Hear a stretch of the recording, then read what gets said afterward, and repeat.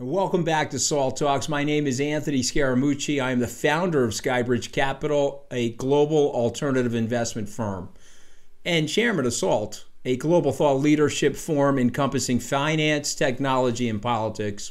Salt Talks is a digital interview series with the world's foremost investors, creators, and thinkers.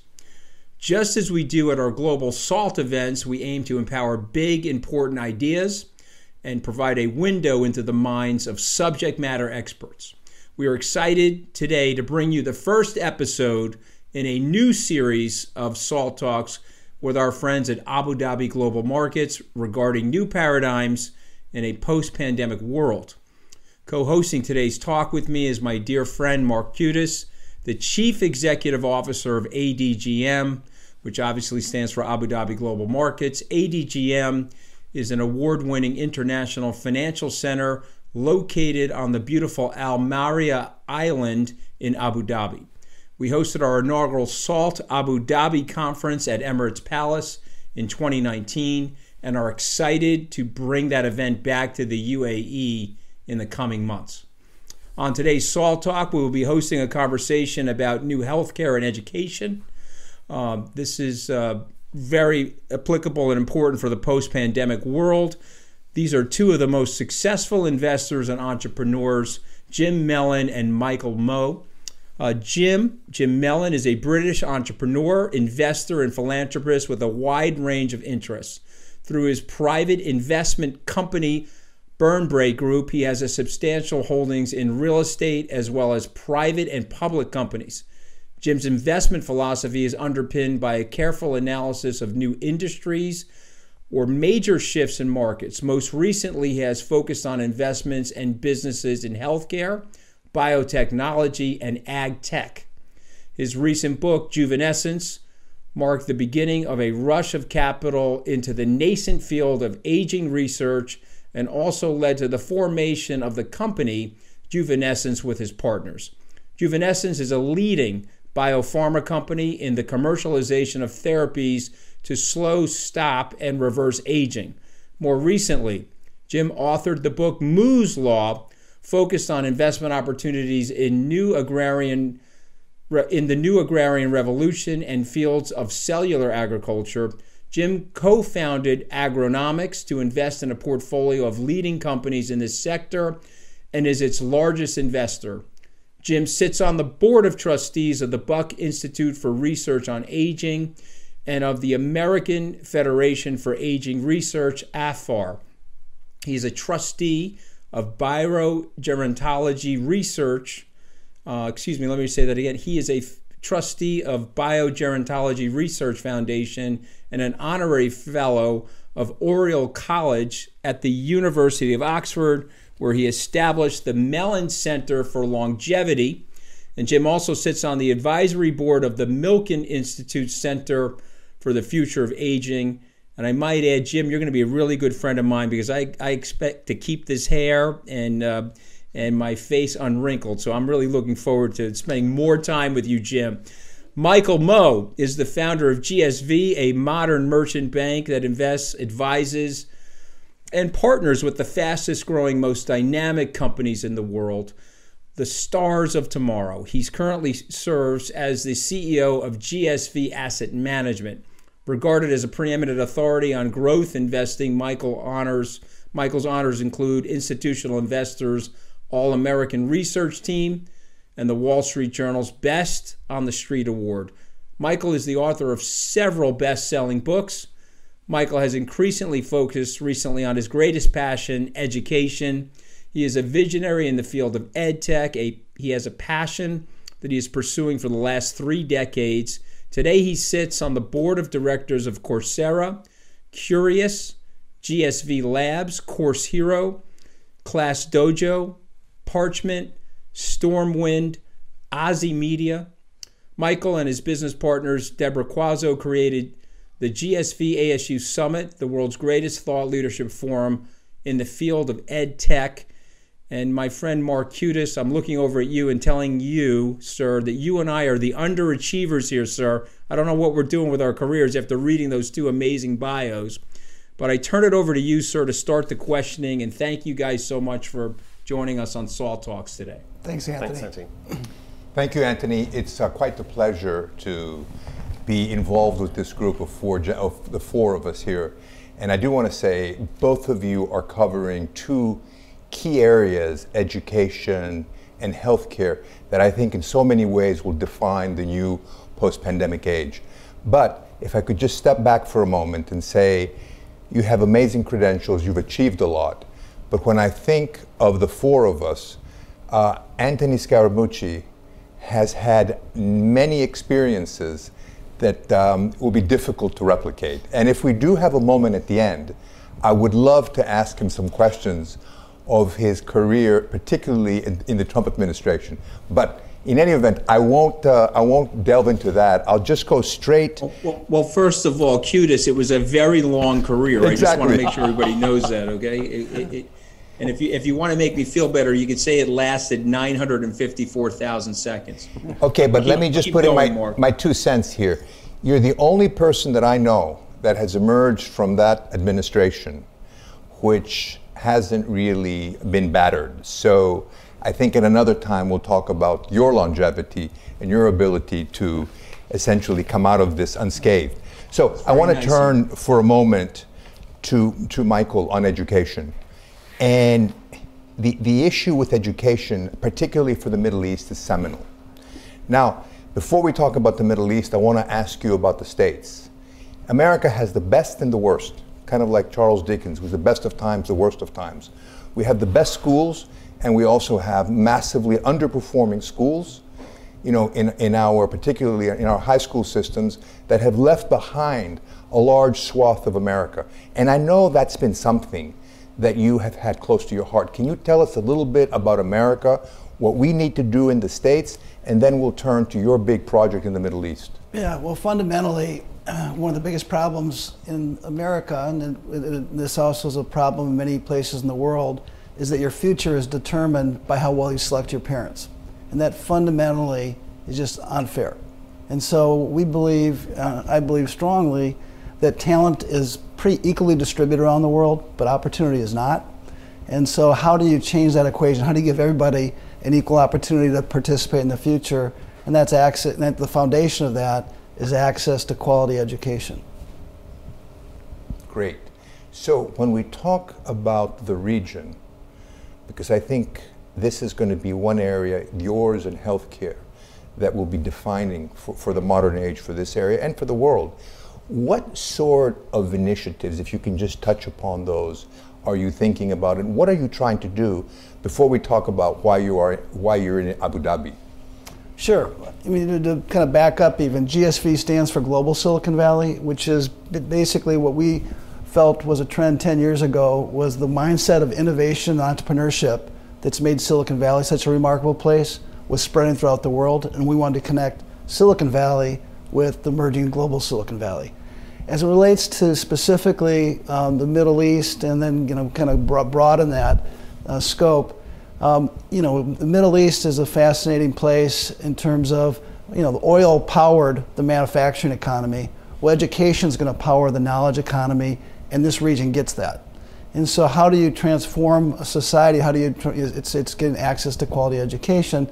And so both the acknowledgement and the mindset that education needs to be at the top of the list of priorities is very, very clear.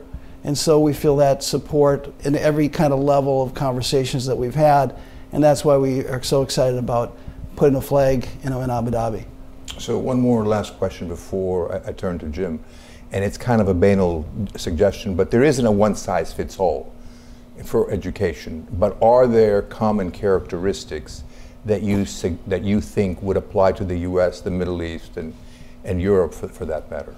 Well, I think there's some key philosophies. So if you think about one idea is that the word elite means scarcity, in most parts of the world, where elite really needs to mean excellence, as well as cost and quality are directly associated. So what we need to be able to do is make high quality education as at low a cost as humanly possible, if not free. So we're an investor in Coursera. They have over 80 million students on their platform. 97% of them don't pay a dime. And so, there's many lessons to learn from different parts of the world and different areas of where there's both opportunity and excellence. But I would say it starts with a mindset. That's great. That's excellent. Thank you for that. I'm going to turn to Jim for a moment. Anthony talked about longevity, and you were a member, you're still a part of the Buck Institute, which I belonged to at one point in time. Tell us a little bit about longevity, what it means, because many people have confused longevity with people sort of becoming gnarled and living to be like 110, but without a quality of life, because I know that's not what you mean. Yeah, our first mission and what we do is to try and improve the quality of life in the latter years. And about 15% of people's lives at the moment are characterized towards the end of their lives by one or more severe illness. And our mission to begin with is to try and reduce that period, which can be as long as 13 years. So rather than trying to extend life, which is our secondary mission, which I think will happen, by the way. And so we are looking at aging as a central disease from which the diseases of aging cascade, all the familiar ones that we know about, like cancer or heart disease or dementia. They proliferate as you get older, so they are diseases of aging. And what we're trying to do is to address aging as a central disease, which is now possible, which in turn will lessen the burden of these diseases of aging, which are really quite dreadful in their impact on older people. Great. And part of your mission also is to help mankind change their dietary input of various proteins or various ways of eating.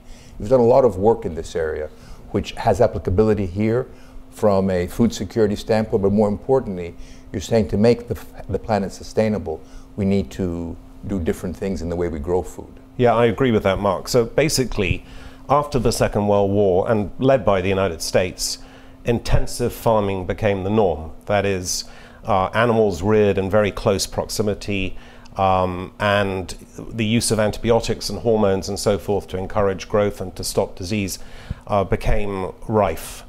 That intensive farming is now a big threat to humanity, partly because it's the biggest source of global emissions, and if you're a believer in global warming, which I am, it's something that needs to be addressed. It's about 20% of all global emissions, partly because 80% of antibiotics go into farmed animals. And if you think about it, this pandemic is pretty bad, but just imagine if we had a bacterial rather than a viral pandemic and the antibiotics didn't work anymore. We could have, I'm not making this up, because none of us would have thought a year and a half ago that this would be as bad as it is, but we could have a Black Death on our hands, where a third of the world's population died, for instance. So we need to do something about reducing antibiotic usage in animals, otherwise we become more and more resistant to antibiotics. On top of that, one of the great causes of disease in the world is, frankly speaking, the food that people eat. And you may have seen that Nestle admitted, their board admitted that 80% of the food, they're one of the largest food companies in the world, was bad for human health. And this is across the world, basically. Diabetes has gone up from 1% in China in 1980 to 13% today, and it's a result of the Western diet. The food that we eat needs to change, and one way that we can do it, and the technology is here, is to eat plant-based foods, which are better substitutes than the food from intensive farming, and perhaps more excitingly, use cellular agriculture, which is growing food in labs and factories to create healthy alternatives without antibiotics, without emissions, without great land use, without water use on the scale that it's currently being used. So it's a very exciting time. And there are many companies out there with viable products. Maybe you can touch upon briefly on a few of these companies that you've backed and what they're doing, particularly when they're growing meat, in a petri dish, actually from cells. So tell us a little bit about that. So if I just showed you my little fingernail, and we took a sample from a cow that was equivalent to the size of my little fingernail, which is about 2.5 milliliters. The idea is that in 40 days, that little fingernail's worth of sample, and the cow goes back, it doesn't get slaughtered, it goes back to its field, will grow into the equivalent of 7 or 8 cows worth of beef, about 3,000 kilos. Whereas the conventional way of growing cows would take about 28 months. And the way it works is that from my little fingernails worth of sample, stem cells, which are the precursor cells for all of us, are extracted, differentiated into the cell types that you want, which are typically muscle and fat, grown in large steel containers that are called bioreactors. And this is why it's so interesting to me, because my background is in biotech, so this is a biotech process. There's no genetic modification, there's no Frankenstein element to this. The cells are bathed in the media, which is the nutrients, which are roughly equivalent to what cows would get from plants, and the growth hormones, which are roughly equivalent to what cows get in nature, are introduced as well. And then you get this gloop that is amalgamated and creates this beef. And that can be done across all species without the use of antibiotics, no bacterial contamination, and it can also be done in materials. So some of our companies are growing leather in laboratories, cotton, cocoa, and all of these things will substitute very effectively for the, frankly speaking, poor quality food that is being offered to most consumers at the moment. And this will happen within 10 years. So I just want to make, I'll quickly finish, 3 predictions. In 10 years' time, there will be no dairy industry as we know it on the planet. None. Already, plant alternatives are a huge business, and you saw that Oatly went public quite recently. But precision fermentation is coming down the pipe very quickly, and there will be no cows producing milk in the way that we see them at the moment within 10 years. In 10 years, 50% of the meat market will be plant-based or cell ag-based, and over 50% of the fish market will be cell-based fish. So this is happening extremely quickly and will be one of the world's most transformative industries. Wow, that's amazing. And I think if we kind of step back, and I'm going to turn it over in a moment to Anthony, from the prospect of educating the masses, you mentioned 97% take Coursera courses for free, to being able to change the food chain and to provide people with nutritious food that doesn't damage the planet is amazing, and it's Brave New World. On that note, Anthony, I'll turn it over to you.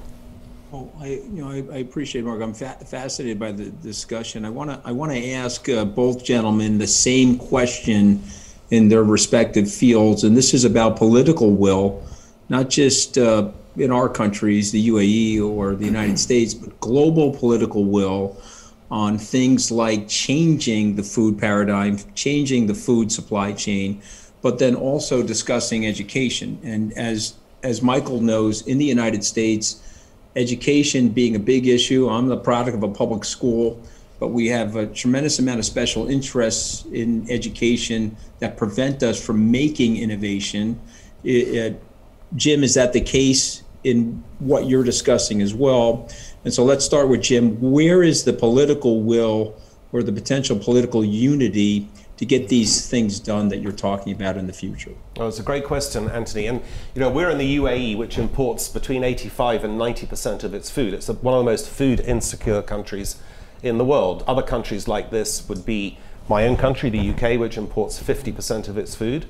And so countries such as the UAE or the UK have a natural inclination to accelerate the process of substituting the current form of agriculture. And so you're seeing a lot of innovation here, forward thinking, and frankly capital going into this area. So where the governments have a vested interest in making it happen, you get a bigger propellant. But I wouldn't discount the United States or European countries, which are net food exporters either. The US has quite a good regime for regulating novel foods, and as does Europe. And we're very surprised at the speed at which some of this stuff is happening. So for instance, I can confidently predict that by the end of this year, the fish coming out of laboratories will be on the market for US consumers. Chicken is already on the market in Singapore, it's already on the market in Israel. This is the dial-up phase of the internet of this industry, but if we can pick some of the winners out of that dial-up phase, we're going to do very well. But overall, I think the public is beginning to embrace this very much. And you can see that in Beyond Meat, Impossible Burger, Oatly. The enthusiasm for those companies is reflective of general enthusiasm, particularly among younger people, to save the planet by changing the food system. Yeah, so just Michael? Following up on that point, what's happened is completely well known that in the knowledge economy in a global marketplace, what you know, your education makes the difference not only for an individual, but for a company, and for that matter, a country. You only need to look at Singapore, which has really been the model for investing in human capital for over the last 50 years, where they started their independence the same year that Jamaica did. Both had about $2,500 of GDP per capita. And because of the prioritization of education in Singapore, you know, it was a big part of what fueled that success of their country, which GDP per capita today is in excess of the United States. One of the things about, back to the point about Abu Dhabi, I think that Abu Dhabi is creating what is going to be the next Singapore. All the types of pieces, the fundamentals in place, including that understanding of investing in the knowledge economy. But you only need to look at places like China and India, how education is really what they view as their key strategic advantage to fast forward into the future. You look at the United States, and I too went to public schools, both public elementary and high school as well as college. And the fact of the matter is, you know, the system that's been created in the United States today doesn't work. It's rigged. You only need to look at our nation's capital. You know, right across the Potomac River in Alexandria, Virginia, Thomas Jefferson High School is the #1 high school in the United States. Right across Washington Memorial is the worst high school in the United States, yet Washington Memorial spends twice as much as Thomas Jefferson. Effectively, Washington Memorial gets $30,000 per kid and is a dropout factory where less than half the kids that enter that school finish that school. That's unacceptable in a country like the United States. And the fact that because of, you know, this whole idea of the American dream and how education really was that opportunity to advance your cause, it doesn't exist today. 70% of the kids that are born poor will remain poor. And that system isn't acceptable. I think there's great awareness, but to your point, there is a very significant entrenched status quo, namely unions and other people that are benefit from the old system, which, you know, frankly, it doesn't work. You look at every single data point, and you look at how America's competing against the rest of the world. And what, you know, you got parents, you got businesses that say we can't employ students come out of our schools, they can't read, they can't write. You got parents that see studies that show that this generation of children will be less educated themselves.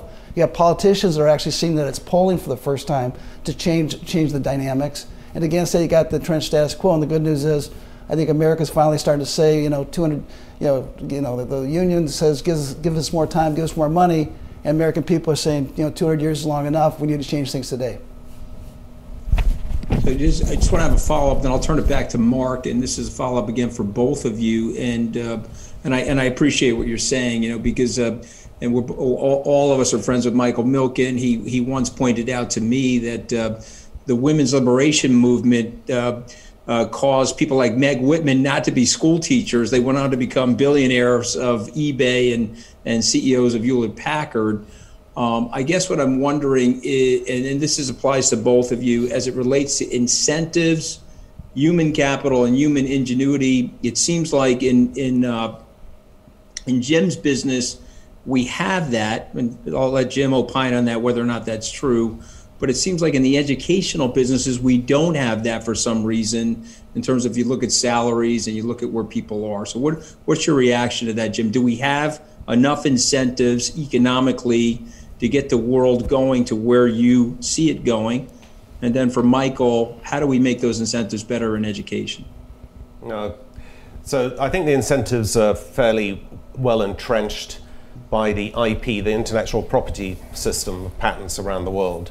And that works very well in biotech, and that biotech IP system has been transferred into the novel foods business. So there'll be a period of 10, 15 years of commercial exploitation, which will be the price of innovation, which is a well-established and US-led system. The same applies in the science of longevity. The longevity science is not just for the elites, as Michael was saying, just, you know, the elites in the wrong way of describing it, not the way you described it, but you know what I'm saying. It's for everyone ultimately, because we live quite a long life, and so if there's 10 years of patent exploitation on some of the drugs and therapies that biotech companies such as ours are developing, that's a relatively short space of time in in human longevity. And so I think this will become available for everyone. And there are already drugs and therapies out there that we can all take to make ourselves live longer. And we know that people are getting better educated about food, and they are, as a result, changing their diets. And so sugar consumption is beginning to go down for the first time ever in the United States and in Europe, which is a great thing, because sugar is directly related to a lot of disease, not just diabetes, but also Alzheimer's. And the proliferation of Alzheimer's as a result is going down, which is wonderful news. That is based partly on this IP system. And I'm not going to put any words into Michael's mouth, but education doesn't really have IP around it. It has passion and commitment and money and a governmental will, which is a very different thing. So looking at, back to what incentives need to be aligned to create change, I think, frankly, a lot of change is taking place in front of our eyes, which was catalyzed in many respects by the pandemic. In fact, you basically had 1.6 billion students that were instantly put online last March. Essentially, that's 20% of the world's population that was thrown in the deep end of the online learning pool and told to sink or swim. Some sank, some got at the edge of the pool, crawled out, and will never go back in. Many flailed around a little bit, and all of a sudden, this digital education, which had been growing at a nice rate, but only 2% of the overall $7 trillion education spend, has massive acceleration, which, by the way, and we all know it wasn't perfect in terms of the quality and the access and so forth, but I think people can start to see the future and how you can start to not have to fight this entrenched status quo. And but I think also you look at the great education systems around the world where you're seeing kids more effectively educated: Finland, China, Singapore, Korea. I mean, one of the big changes or big differences is just the prioritization of education, and the people going to that field are the top of their class, not near the bottom. So you look at the compensation that goes along with that. In Finland, for example, it's double that of the United States, right? So I mean, there's all sorts of different movements that represents the complex system like healthcare. But the good part of this is change is happening in terms of investment categories. We frankly stay away from where the control is taken out of our hands. And so investing in, for example, physical charter schools in the United States, there's better places where you're going to see more explosive opportunity, and frankly, where there's going to be more of a systemic impact. So I think, again, ultimately, capitalism does work. Could talk about contemporary capitalism, which is going to be a modification of that. But the fact of the matter is, you're seeing a wave of entrepreneurs that are coming into this space. You're seeing amazing ideas, and you're seeing venture capital that is coming into the education space that is about 20x of what it was 10 years ago, and that's because the growth is happening. You now have 40 unicorns in ed tech. I mean, people couldn't have imagined that 5 years ago. And so this is, there's a bunch of different pieces that all add up to a big piece, and I think this wave is happening in a major way. And what I say, it's such a big change.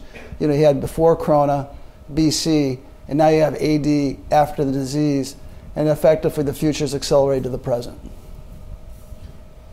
Listen, I think it's a good point. I just want to cap it off because I worry about this given the neighborhood I grew up in. I grew up in a blue-collar neighborhood.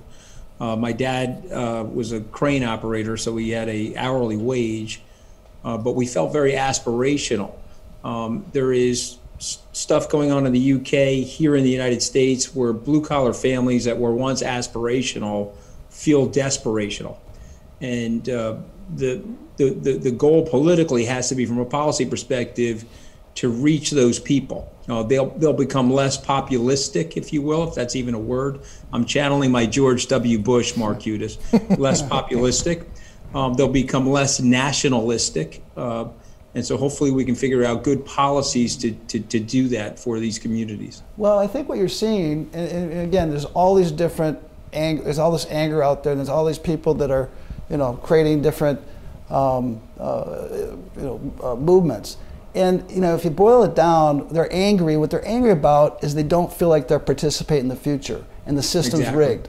And you know what? Exactly. They're right. The system is rigged, and they aren't participating in the future. And this goes back to the foundation of how you fix that is through providing access to quality education like you had through your public schools, like I had through my public schools, but far too few kids, I mean, fewer and fewer are getting that type of opportunity. And that doesn't work. That's not sustainable. We certainly agree. I'll turn it back to Mark, but I appreciate the insight that you're providing. Thank you. Michael, I want to turn to you one more time on education. And you mentioned bringing the full bearing of the capitalist system to seek new solutions, to make a difference, and to democratize education. And I think everyone will agree and everyone will nod their head. But tell me, how should we address the potential for shysters and people who come into this space? And I won't refer to the last administration and the universities that they fomented and that caused a lot of problems. But how do we address those issues? And I'm not suggesting more regulation, but I'm asking you, how do you think we should be thinking about that to protect people from being sold a bill of goods? So one of the biggest reasons that you're seeing change happen faster in education, which historically was very slow to change, is because the internet not only provides access, but it provides transparency. And so I think there were a number of education operators that I can think of that basically were really good at selling things, but weren't that good at actually delivering the goods and delivering quality. Well, that's being exposed. I mean, you can't, the information travels so fast, and you can see what goes on. And with artificial intelligence, you're getting real-time results on what's going on in school. So it's no longer kind of after the fact to say, oh my God, nobody learned anything in this classroom, or they had this tutor, and this tutor didn't help me at all. It's just the transparency, I think, is extraordinarily important. I think as it relates to the financial lens of what we're seeing, because this industry is getting so much attention, right? And you're going to get very sophisticated people involved. There's just much more scrutiny. So greater transparency and scrutiny. And because now everybody kind of gets the fact, what's the purpose of education? It's to give people the knowledge and the education, the learning they need to be successful, whatever that's defined as. And now you can actually measure it. We call that return on education.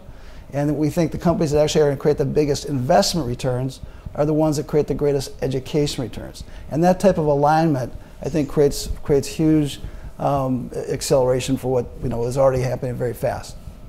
But we've seen what's happening now with technology, and the new administration is looking at ways of curtailing the power of these large technological giants. Do you think we're ever going to get to that point where it'll be a similar situation? Because if you're referring to an unfettered space where it's open, then you're expecting civil society to kind of harness, the bad players, and you're suggesting that with artificial intelligence and with transparency, those issues will be addressed. Is it possible that we'll create another large sort of operator in the space?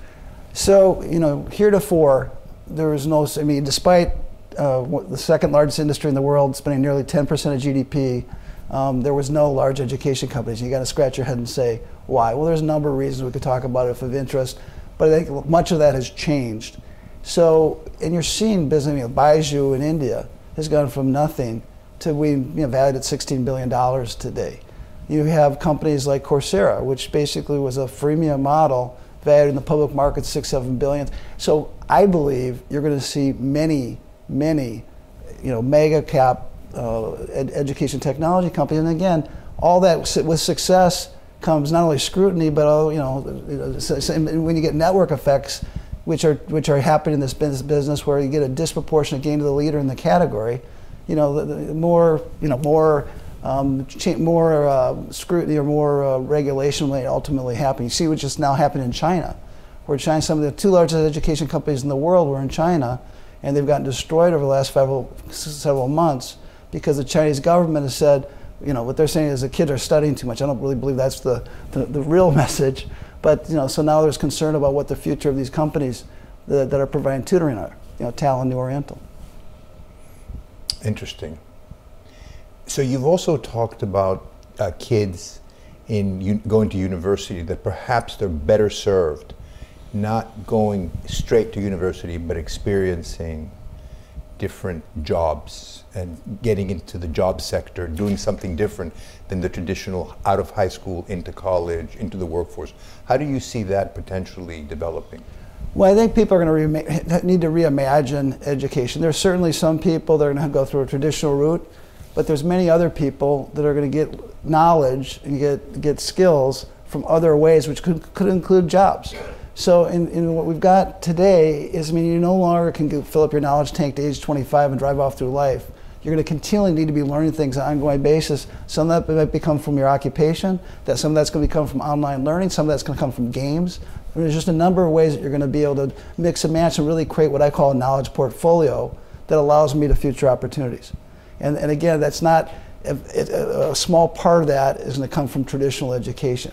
I mean, I think there's going to continue to be brick and mortar schools that educate a bunch of people, but this ongoing learning, which is the huge market, is going to happen in a variety of ways. Thank you.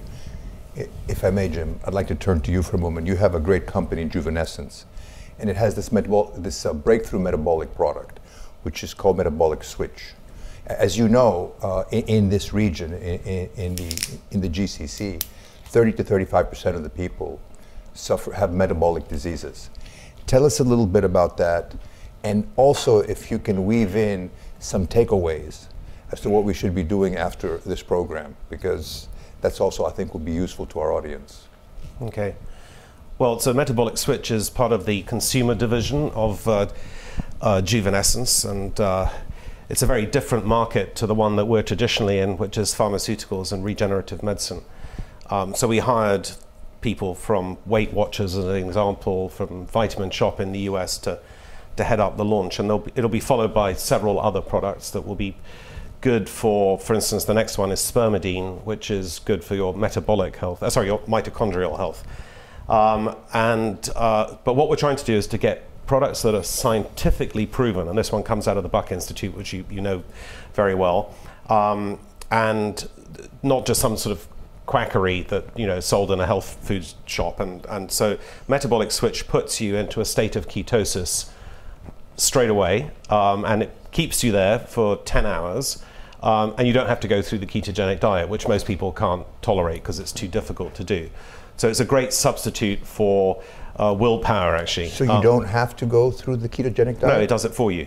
Okay, maybe you can explain that to us. Yeah, so it basically is, it induces ketosis through its mechanism, and in the same way as if you went on a ketogenic diet, but without you having to watch what you're eating, basically. So it's fantastic for this region, and actually we would love for it to be, once we're fully embedded in the US, to be commercialized in this region as well, because it will have a very positive effect. One of the problems is that it tastes absolutely horrible, and so they're working on new flavors to try and make it palatable, because it's a breakfast drink that you drink in the early morning. But there are things that people can do today. There's the statement of the obvious: don't smoke, do some exercise, not too much exercise, eat healthily. I mean, people know all about that, but that won't keep you alive anywhere above your normal lifespan, which is around 85 for the developed world. But I do think, Mark, that in 20 years' time, children will be born with a life expectancy of between 110 and 120. And then we have to rethink the world. And that will happen because about 20 years ago, the human genome was unveiled. And the key pathways that cause us to age, they don't determine us to die, but they cause us to age, can now be manipulated. So all of them have been proven in mammals, and in some cases in human beings, to enable us to live a little bit healthier and a little bit longer. So one key thing that I'm not advocating this as a medical practitioner, but you can go into a pharmacy here and get metformin. Metformin is a frontline diabetic drug, but it has been proven empirically and in very many studies, it's been around since 1957, to be safe and to be anti-cancer and to be anti-Alzheimer's and to keep you alive longer. And it's a generic drug, so it's available to everyone. It costs cents. And it's been around for a long time, obviously. It's been around for a long time. Many millions of people use it. So that's one thing that you could do today. Convince me to do it. And what you're doing, and you look great, by the way. And but the last thing I'll just say is a little soundbite, is I completely agree with what Michael is saying. The paradigm at the moment is we assume we're going to live to 85 or 90. And if we make it to 65, maybe a little bit longer. So that paradigm is you're born, you learn, you earn, you retire, and you expire. That paradigm needs to be ripped up, thrown away. And that's why what Michael is doing is so important, because as he said, education is a continuum. You won't be, you said fill up your tank of gas and 25 you're on the road. You have to continuously reinvent yourself. But you also have to think, first of all, how are we going to finance our lives? We're not going to be able to retire at 65 years old. Governments will not be able to support that. And secondly, how are you going to occupy your life? It's like waking up in the morning with 36 hours ahead of you instead of 24 hours. We need new structures. We need new ways of building relationships. And this is going to happen very, very quickly. So as I said, within 20 or so years, life expectancy at birth is 110 or 120. Will humanity be able to cope with it? I hope so. I believe so. That's quite the challenge, please. I was just going to say, what reminded me when you talked about the treatment that tasted, the side effect that tasted bad, that's one of the issues with historically education. It tasted bad. And so you find the entrepreneurs that are really succeeding. Some of them, at Baiju, the founder of Baiju, who's amazing. And I told you, $16 billion market cap. He says, we serve you broccoli, but we put chocolate on it. And so it's how you put chocolate onto learning. And how we have a concept called Hollywood meets Harvard. How do you make education entertaining, engaging? How do you create great professors to be stars, right? All in a way that you're going to learn more. It's going to be more. It's going to make more of a difference. But that will be different from that. Will be an evolutionary process, because you mentioned, for instance, Korea and Asia, where they subject the children to sort of very long hours of studying. And the idea is road education, right? And then you pass the test, and in many other countries too. So that will have to evolve, and we'll have to, as humans, we'll have to go to a higher level to begin to appreciate this. Absolutely. This is the world of, I guess, that Peter Diamandis talked about, the world of abundance, where we're going to have infinite resources, and then we're going to have to spend time kind of thinking through, and this is what you're referring to. I want to ask you again a very basic question. You mentioned metformin. And how about intermittent fasting for the people in the region who have these metabolic disorders? Do you think if they practice intermittent fasting, eating within these time windows of 6 to 8 hours, it can actually help them? Absolutely, absolutely. There are plenty of people in the longevity industry who do use intermittent fasting, including the guy who advocates metformin more than any other, my friend Nir Barzilai from Einstein University in New York. He's also a practitioner of intermittent fasting. So. Absolutely. But these things will not keep you alive to the 110 or 120. It's the new therapies that are being developed now that are based on biological change, because all of the gains in life expectancy that we've had in the last century or so, which is roughly double our life expectancy, have come from environmental gains. They haven't come from any fundamental biological change. If we took someone from 1900 and put them around us today, they'd live just as long as us, but in those days they lived to 47 years on average. So environmental change has been the key driver. The next stage of longevity increase is biological, and that's happening very quickly. The science of longevity is catching up with the aspiration of just about everyone to live a longer and, importantly, healthier life. Great. One more sort of basic question. You also mentioned that not too much exercise. And in this region, there's this tendency for a cohort of young people to really work out hard and also to get pumped. How do you see that? Well, all they have to do is to watch, and as I did last week, the match between Denmark, I can't even remember what the other team was, and the young guy collapsed with a heart attack on the field. That's the danger. Use drugs that are enhancing drugs, do too much exercise, and you put tremendous strain on your organs. You certainly won't live longer as a result of doing that. So don't do it. That's categorical. Thank you. On that note, I want to turn it back to Anthony. Well, it's interesting. The exercise category, people don't realize that, but particularly as you age, you got to have moderate exercise, because otherwise you'll hurt your kidneys, actually. So. But I want to ask you both something for the common person. So let's start with you, Michael. I want to educate my 7-year-old. He's tied up on his phone, and he's tied up on his Nintendo Switch, and he's got a PlayStation and an Xbox. Just kidding. He doesn't have all those things, but you get the point that I'm making. So what do I do as a parent to break that stronghold and to get him to start thinking more about the entertainment aspects of education? Well, I think that's it. I mean, find things, put chocolate on broccoli. I think games is going to be an important way that people learn things, especially young people going forward. You look at Elon Musk and Mark Zuckerberg, both learned coding because of games that they played.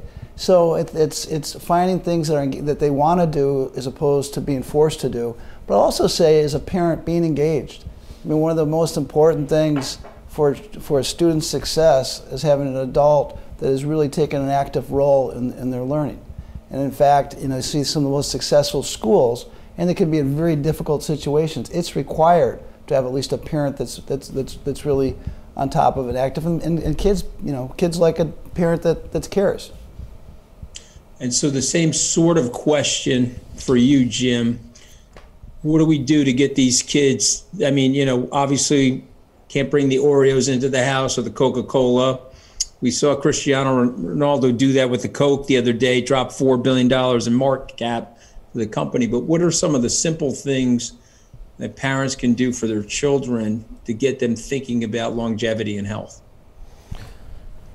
I was shocked to see that 70% of 18-year-olds in America are obese. That is unbelievable. There were almost none in 1950. One of the key reasons for that is the corn sugar syrup, which was subsidized and remains subsidized by the federal government in the United States. And food companies have been living under an umbrella of price protection for far too long. So yes, there's a parental influence, but parents can't monitor everything in the supermarket. They haven't got the time to pick out the best foods necessarily. But what I would say, and I think this is really important in the year of COP26 and talking about global warming with Joe Biden at the helm now, is that carbon taxes should be levied on conventional food producers that do damage to people's health. That should be a universal phenomenon. And it's great for governments because they all need money at the moment. But at the same time, carbon credits should be used to promote alternative protein and food producers to make alternative foods more commercially palatable for people to buy. And so it's the parents I can't really say anything about, except that most parents want the best for their children. But when faced with a panoply of rubbish in the supermarket, isn't it best just to get rid of that rubbish and substitute it with good stuff? Well, listen, I think it's spot on. I think one of the problems, though, is if I took you to the local diner here, the plate size in 1950 was this, and the plate size now is that. And people they've created habits for themselves, myself included. Trust me, I have many nights of self-loathing when I know I've overindulged. But I guess it's also education, isn't it, Michael? I mean, isn't it an educational thing as well in terms of creating these habits? Isn't the health component that Jim's talking about part of your education story? Absolutely. I mean, again, it's knowledge economy, and it's how people obtain knowledge to give them an opportunity to participate in the future. And health is obviously, fundamental to that. I think it's made a difference, or at least it's made a difference with many people I know when they put the calories of a food, on the menu. I mean, all of a sudden you're aware of it. It gives you some information. You say, "Holy cow, that's not worth 1,200 calories to eat this, this sandwich." So I mean, it's just the being informed. And again, we're in a world of infobesity.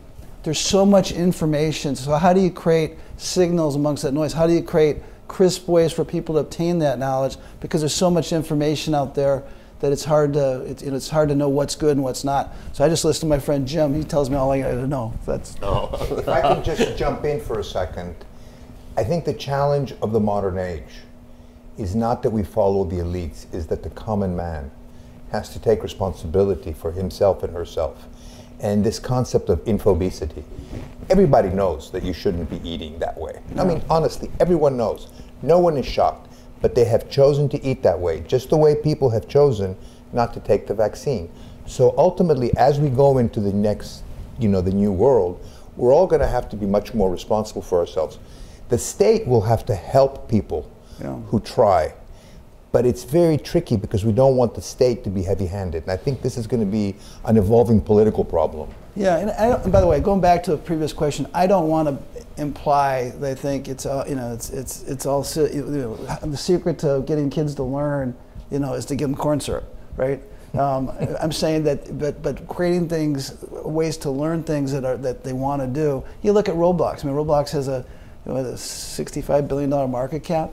I mean, kids love doing that, and they're learning stuff, right? I mean, it's a creator economy, and that's the type of thing that I think how you integrate that with obtaining real knowledge that can help you be successful is how I think about that. Absolutely. I have one, Mark, if you don't mind, I have one last question for both, and then I'm going to let you conclude us here.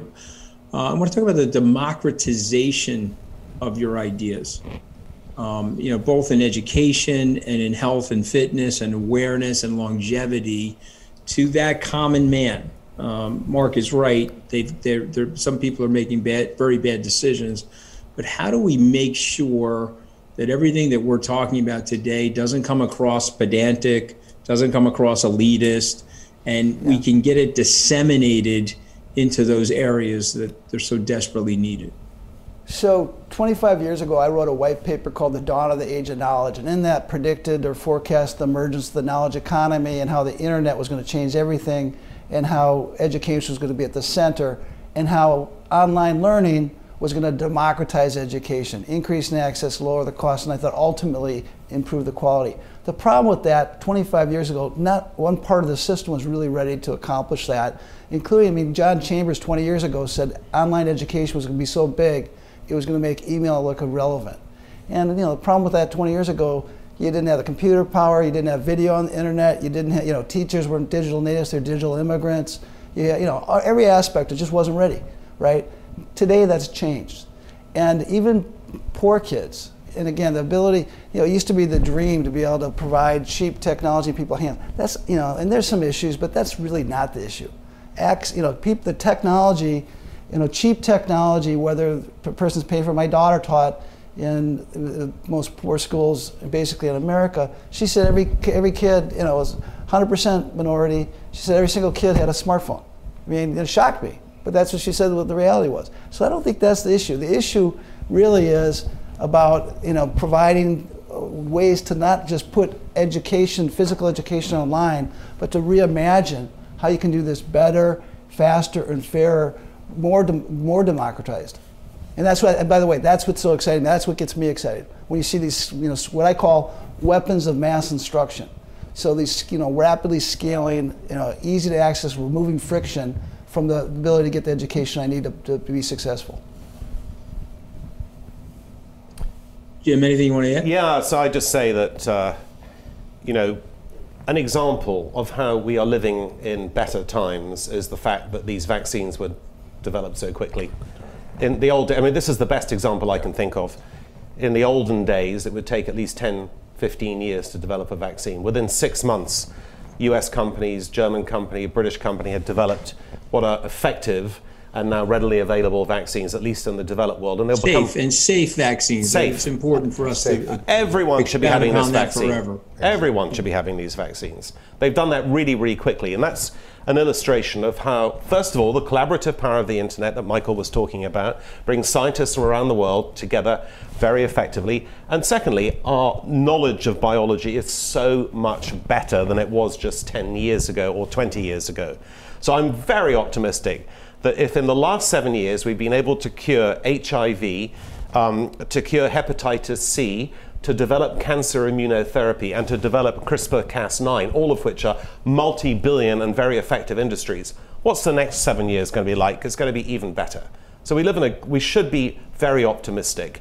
And I feel that we're very lucky to be living in this age, notwithstanding the pandemic, which will be gone quite quickly. All the good stuff that Michael's talking about, all the good stuff that you are doing, Anthony, all the good stuff that you're doing in Abu Dhabi, and the stuff that we're doing in our companies is just a sort of small microcosm of all the great stuff that's being done by a collaborative humanity. So just don't listen to the noise and just let's be optimistic. Well, Jim, can you make me taller though? I mean, that's just Yes. curious. Let's Yes. throw that in there before we. You can. Okay, good. You're pretty tall already. I'll be talking to you after this salt talk to figure out how to do that. Okay, and I expect it to be very easy. It's like a freeze-dried hanging thing that I upside can down drink for or a couple of something. weeks. And I think, but you look remarkably young. I have to say, you look as the same age as your son. So that's a great tribute to you and your genetic makeup. That's because I'm a television person. I know how to do lighting better than anybody. That's why. Well, thank you, guys. Do you have any follow-up questions, Mark? Yeah, just one kind of basic question. You're both here in Abu Dhabi. Tell us a little bit about that, and because you're doing some extremely exciting things that are path-breaking, and you've chosen to be here. How does that fit into your game plans? So, after having the opportunity to be here a number of times and other places, I really believe that Abu Dhabi is going to give us a window to the future, and for a variety of reasons. One, we've talked about before, just the prioritization of going from an oil economy to a knowledge economy, but also just the smart people doing important things, but also just geographically.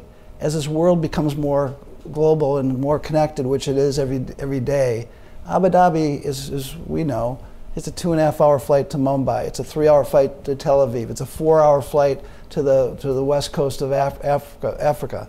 It's just so well situated. I mean, when you look at the power, I call it the V-chips, Vietnam, China, India, Indonesia, Philippines.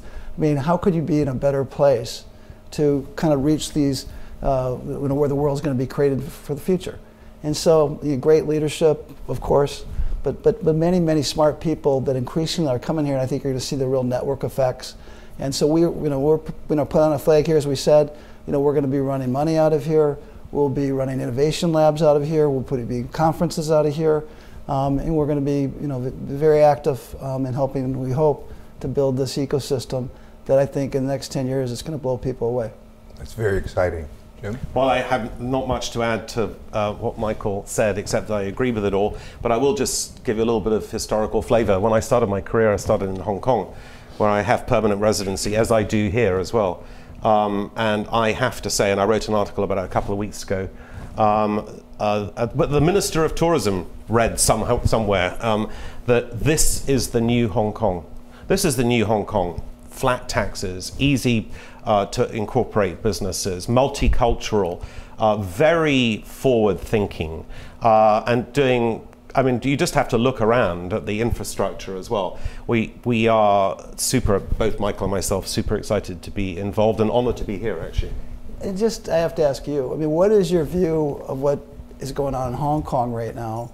I mean, it's obviously quite troubling. So you talk about being the new Hong Kong. Well, Hong Kong is going to be replaced by somebody, and I think, again, in Singapore, which has been an interesting place. Again, I think there's so much opportunity here. But what's your reaction to what's going on in Hong Kong? What's happening in Hong Kong is very complex, but it certainly looks like, even to the untrained eye, let alone to the professional, that there's a dramatic sea change that is underway. But for us, what we're looking at is that you have an ecosystem, that we're building an ecosystem in ADGM, where the fact that you can now get golden visas, which was never the case before, the fact that you have very low taxes, the fact that the pandemic was handled very well. Because if you think about many Asian countries, they handled the pandemic very well, but then they shut down the country, so you couldn't come in and out. Whereas in the UAE, you were able to travel in and out most of the time. So if you combine that with the basic edifice of this country, which is low taxes, you have access to capital because you have large sovereign wealth funds, you have the foundational pillars of ADGM, which is common law and a smart regulator, and you have expenses that are actually amongst the lowest in the world, particularly because of housing, you're creating an environment where young, motivated people who want to do things can come here. And that's the aspiration, is to create the future here and to encourage innovation and to encourage people to come here. And it's safe. And it's safe, exactly. Which is a big consideration. And it's beautiful. Absolutely. Yeah. Excellent. Well, all of you forgot to mention the food. So since I'm Italian, I got to throw that in there. Some of the best restaurants in the world are in the UAE. Yeah. But guys, thank you so much for joining Salt Talks with us in this new partnership that Salt has with ADGM. This will be the beginning. You guys are the inaugural part of this series that Mark and I will be doing. And so we're both very grateful to you. And I look forward to seeing you in Abu Dhabi soon. I can't wait to get over there. Mark's promised me easy entrance and easy exit. Isn't that right, Mark? Absolutely. All right, I can't wait to get over there. I'm going to have Jim pick the restaurant, though, so that I know that it's plant-friendly and healthy and all that other good stuff. Thank you guys again for joining us. Thanks, Anthony. Thank you, Anthony. Thanks, Anthony.